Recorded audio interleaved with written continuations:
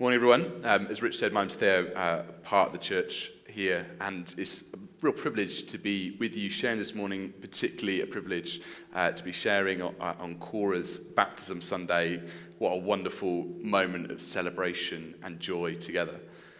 And it was a moment of learning of a story of Cora encountering Jesus and being changed and transformed by him. And my hope today is that we will see, as we kind of look at a text together, we're going to look at a story from the Bible of Jesus encountering some people and changing and transforming them. I don't know whether you've ever tried yourself to undergo a kind of a transformation, perhaps a change in your identity, or kind of look kind of different, maybe a New Year's resolution, or kind of you've moved to a new place, you're like, it's a fresh start, a fresh me. A number of years ago, I tried a change in my look. Thank you. Yeah, you can't actually tell how bad it is from this angle. No, really you can't. So I decided to do it about halfway through the haircut. So they'd already shaved the back of my head. So it stopped about here on my head. And they'd already shaved this half, so you can't quite tell. It's actually slightly off-center. So it's just a little jut here. It was an unsuccessful attempt at transformation, an unsuccessful attempt to change my look. Fortunately, in the story we're going to read this morning, Jesus encounters people with a far more successful transformation. He brings about a radical transformation in their lives. That's not going to be that. In fact, let's go to the next slide. Let's move on quickly. I don't know whether have you seen this, the really famous, the boy, the mole, the fox, and the horse. Well, today we're not doing the boy, the fox, the mole, the fox, and the horse. Instead, we're doing the widow, the boy, and the crowd. If you're disappointed with Martha Ratcliffe illustrations, I am available for commissions. The widow, the boy, and the crowd. And each of these people experience Jesus. They encounter him and they're transformed by him. Let's read the text and move on from another dodgy slide. We're in Luke chapter 7, if you've got a Bible, starting at verse 11. Soon afterwards, Jesus went to a town called Nain, and his disciples and a large crowd went along with him. As he approached the town gate, a dead person was being carried out, the only son of his mother, and she was a widow. And a large crowd was with her. When the Lord saw her, his heart went out to her, and he said, "Do not cry." Then he went and touched the bier they were carrying him on, and the bearers stood still. He said, "Young man, I say to you, get up." And the dead man sat up and began to talk, and Jesus gave him back to his mother. They were all filled with awe and praised God. "A great prophet has appeared among us," they said. "God has come to help his people." And this news about Jesus spread throughout Judea and the surrounding country. So we're in a series in Luke, and we find this story of Jesus kind of walking along the road, and he encounters a funeral procession. And he encounters three people.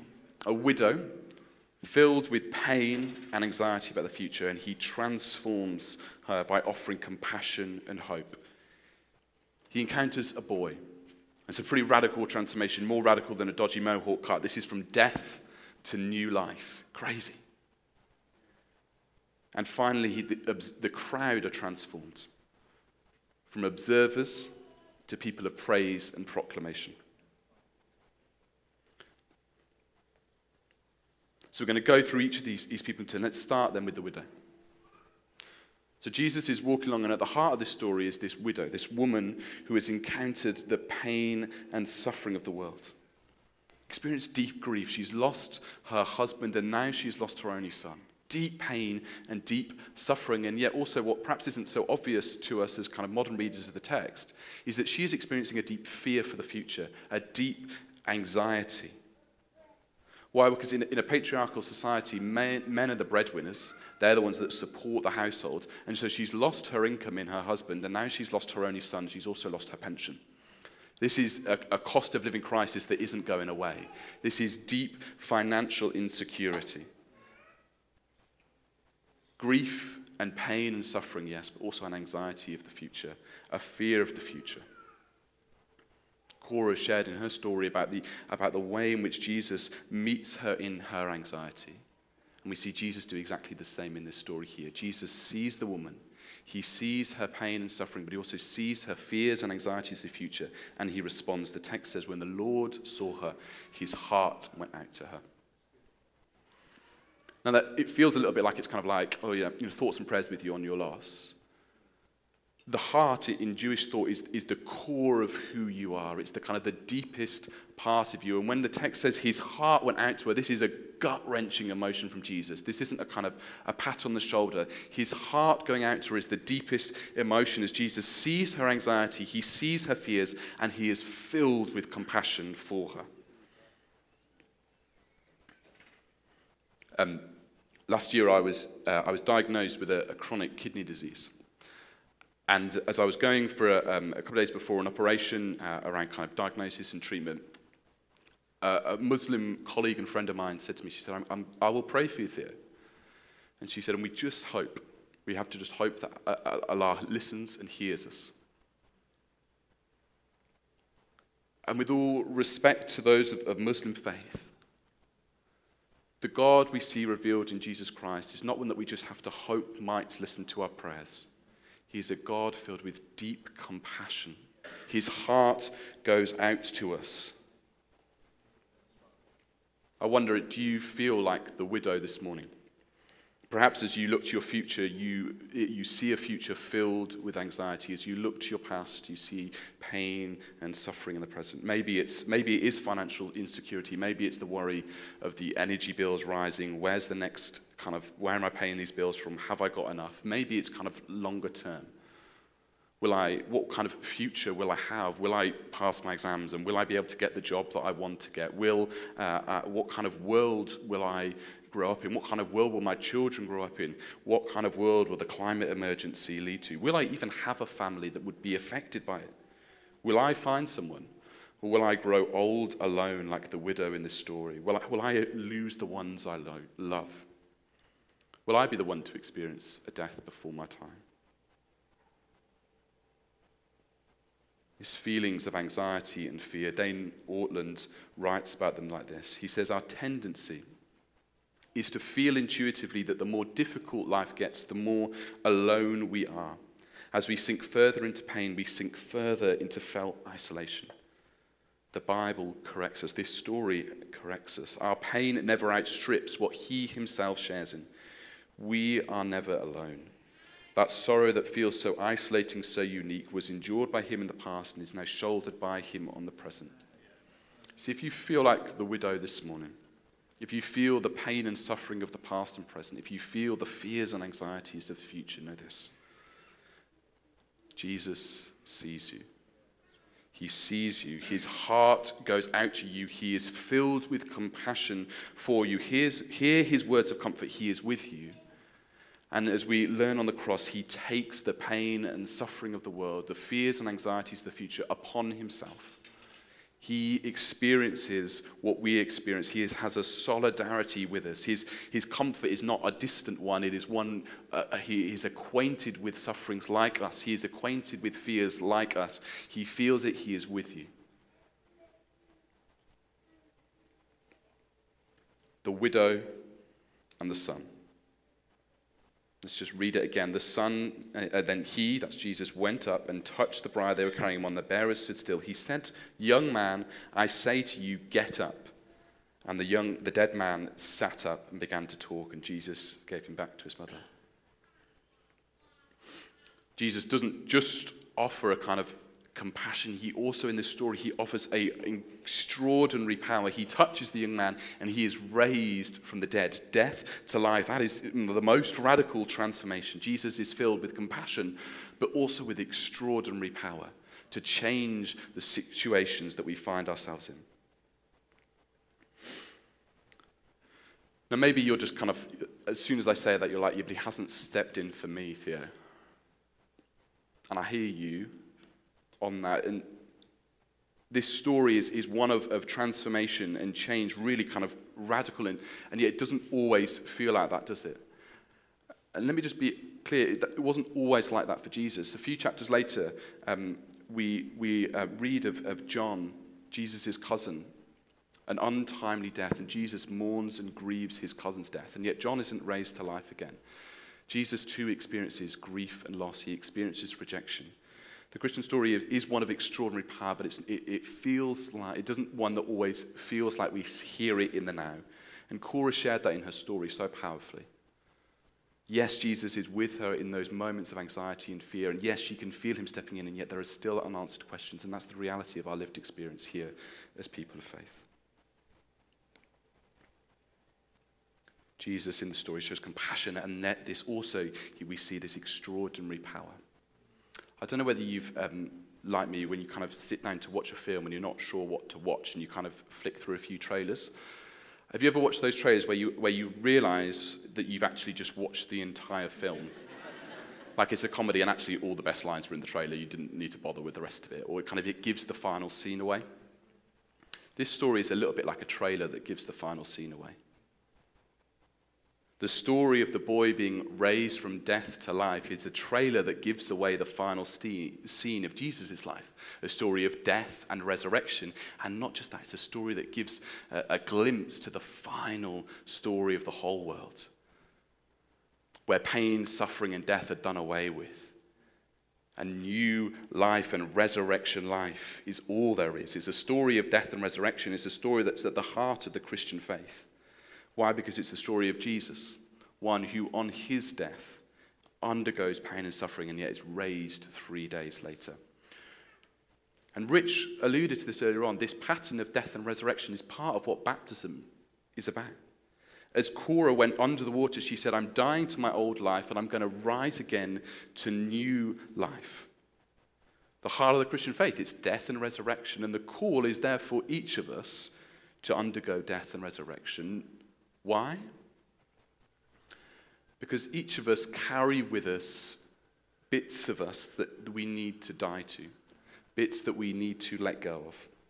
Some of these are things in our past or our present that we, if we're honest, that we regret. There are mistakes, our failures, our shortcomings, what the Bible calls sin. Francis Spufford, talking about this, he says this: what we're talking about here is not just our tendency to lurch and stumble and screw up by accident, our passive roles as agents of entry. It's our active inclination to break stuff. Stuff here including moods, promises, relationships we care about, our own well-being and other people. This tendency we have as humans, if we're honest, to hurt ourselves and to hurt other people, to experience the brokenness of what the Bible calls sin. But we're also offered the chance to die, to leave behind those things, those bits of brokenness in our life that have been done to us. The things that other people have said or done to us that have left scars in us.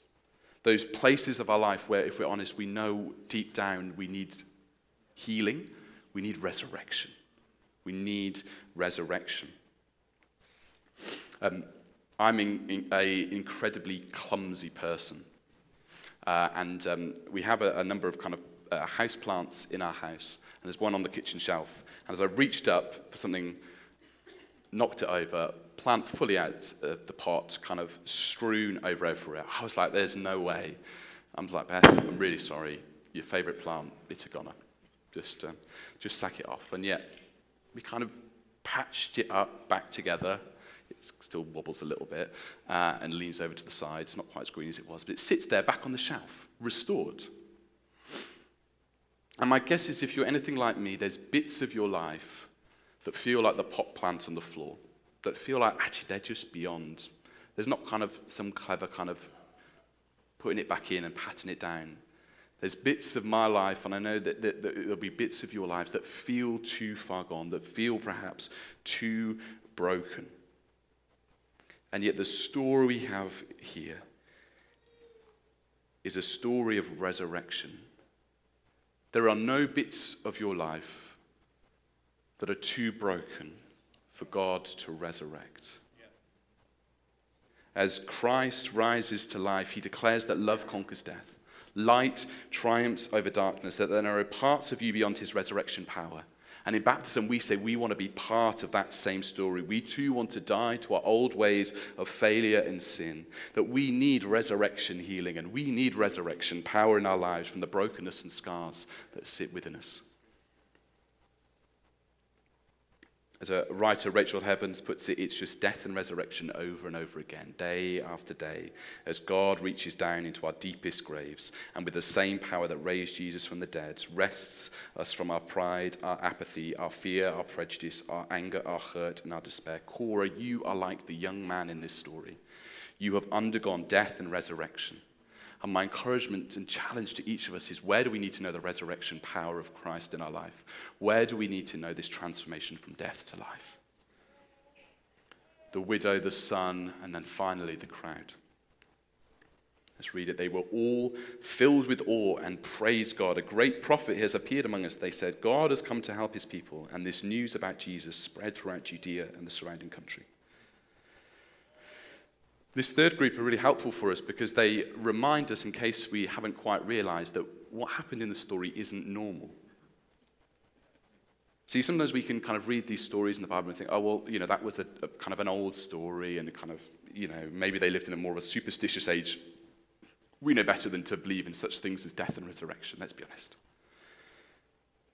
Well, this word that's translated in the text as awe, they're filled with awe, kind of reinforces that. It's like, oh, wow, crikey. Resurrection, that's pretty good, isn't it? Right, very good. Well done, Jesus. The word awe is the Greek word phobos, where we get the word phobia. It's fear. They're not kind of pleasantly surprised that this boy is raised back to life. They're freaked out. They're like, what the heck? Death to life?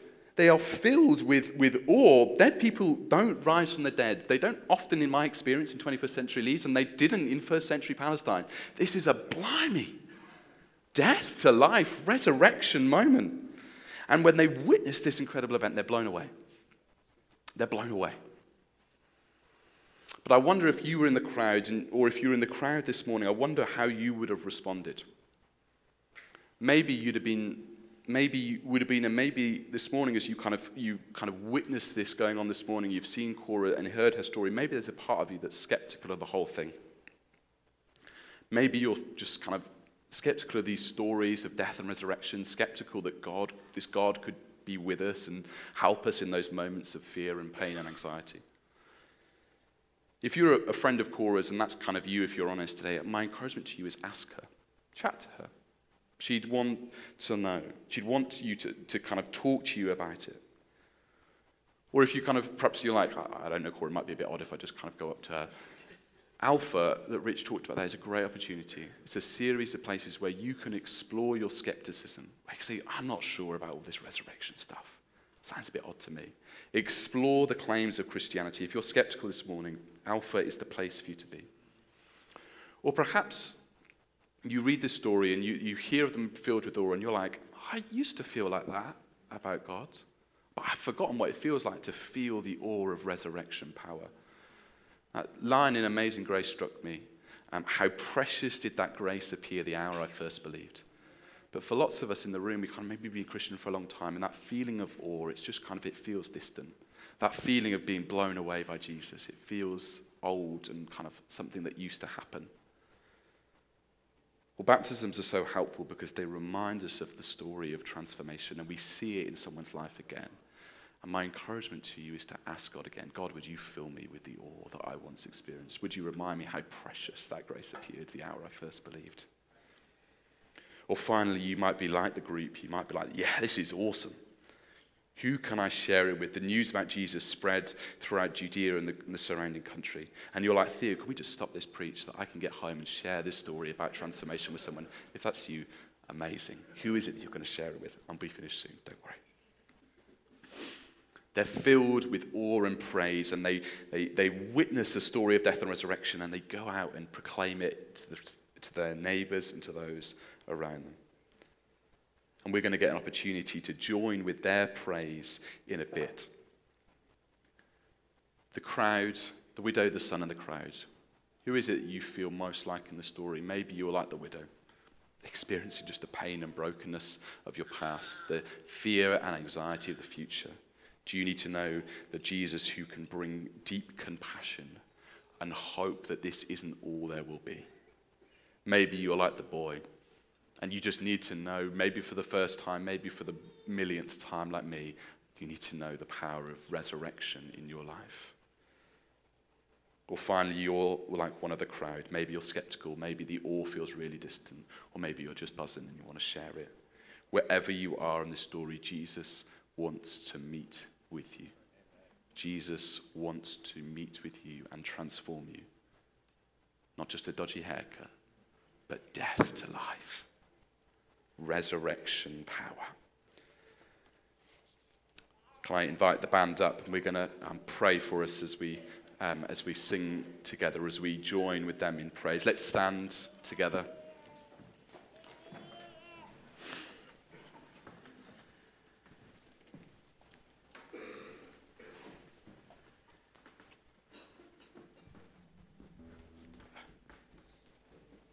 Jesus, I thank you that you encounter us. Thank you that you have encountered Cora, that you have brought about a change and a transformation in her.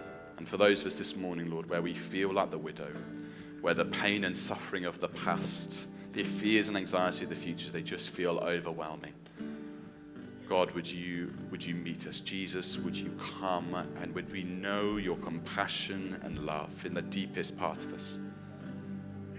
Lord, for those of us who are like the Son and we need resurrection power in every part of us, God, would you bring it about? Would you change and transform us by the power that raised Jesus from the dead?